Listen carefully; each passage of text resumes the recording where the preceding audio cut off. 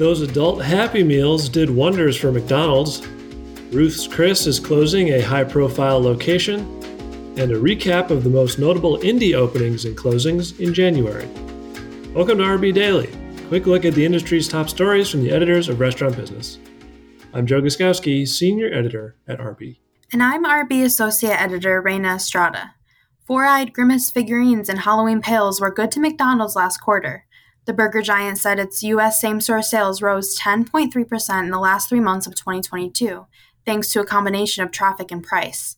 The company said that it generated strong results from its marketing promotions, including the adult Happy Meals in October, featuring boxes and four-eyed figurines designed by streetwear maker Cactus Plant Flea Market. Boo Bucket pails for Halloween also drove traffic, as did the company's McRib in October. Speaking of McDonald's, the company did something last year it hadn't done since 2014, open new units in the U.S. The burger giant finished last year with 13,444 restaurants domestically, 6 more than it did the year before. That ended an 8-year run of net closures that cut some 900 locations from the system since 2015. The company is now focused on building new restaurants, noting that after years of strong unit economics and remodeling locations, that it has the right to start looking at opening new locations. McDonald's plans to open some 1,900 locations worldwide this year. Ruth's Chris is closing its location near Times Square. The steakhouse chain said it won't renew its lease at 148 West 51st Street after 30 years, but that it's on the lookout for another location in Manhattan. The restaurant has struggled with the slow return of office workers to downtown, CEO Cheryl Henry said on an earnings call in November. 150-unit Ruth's Chris has generally done well coming out of the pandemic, aside from a handful of troubled locations. January was a busy month for independent restaurant openings.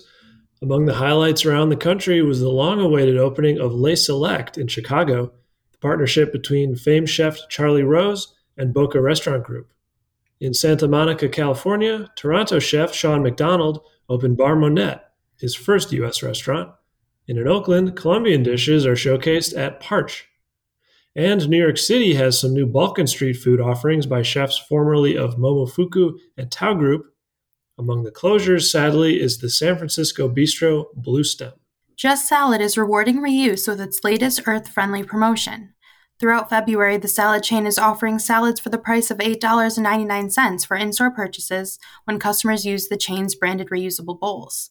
The goal behind the promotion is to further incentivize reuse in an effort to reward customers who choose sustainable packaging.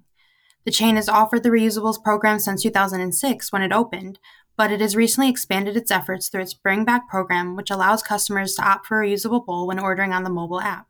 Cloud Chef wants to be the Spotify of food. The Silicon Valley startup has developed technology that it says can recreate the work of famous chefs. It does this by first using sensors and cameras to record the chef making the dish. It then translates that data to software that can tell someone else how to make it. By enabling the mass production of unique meals, Cloud Chef wants to expand access to food that would otherwise be hard to get. Currently has one location in Palo Alto. The menu offers dishes from 4 well-regarded Indian restaurants for to-go only. And that should do it for today's episode of RB Daily. Tune in every weekday on Spotify, Apple Podcasts, or wherever you get your podcasts. I'm Reina Estrada. And I'm Joe Guskowski. Have a great day.